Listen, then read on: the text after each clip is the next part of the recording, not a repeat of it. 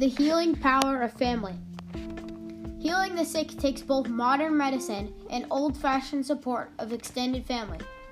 When I heard my grandfather had cancer, I knew it would take an expert team of doctors and effort from our family to surround my grandfather with love and support in a way only a family can.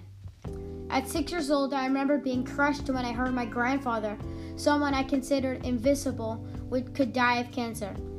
That night, we sat around the family dinner table. It was clear to all of us that we cannot sit back and hope the doctors would heal him. He needed our love and support to get through this.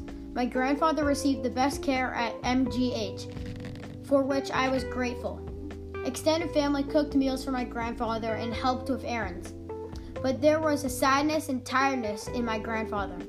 My response was like any other 6-year-old. I colored him a card. He loved it and taped it to the mirror in his house. Each day I drew a card and dropped it off or took a photo and emailed it to him.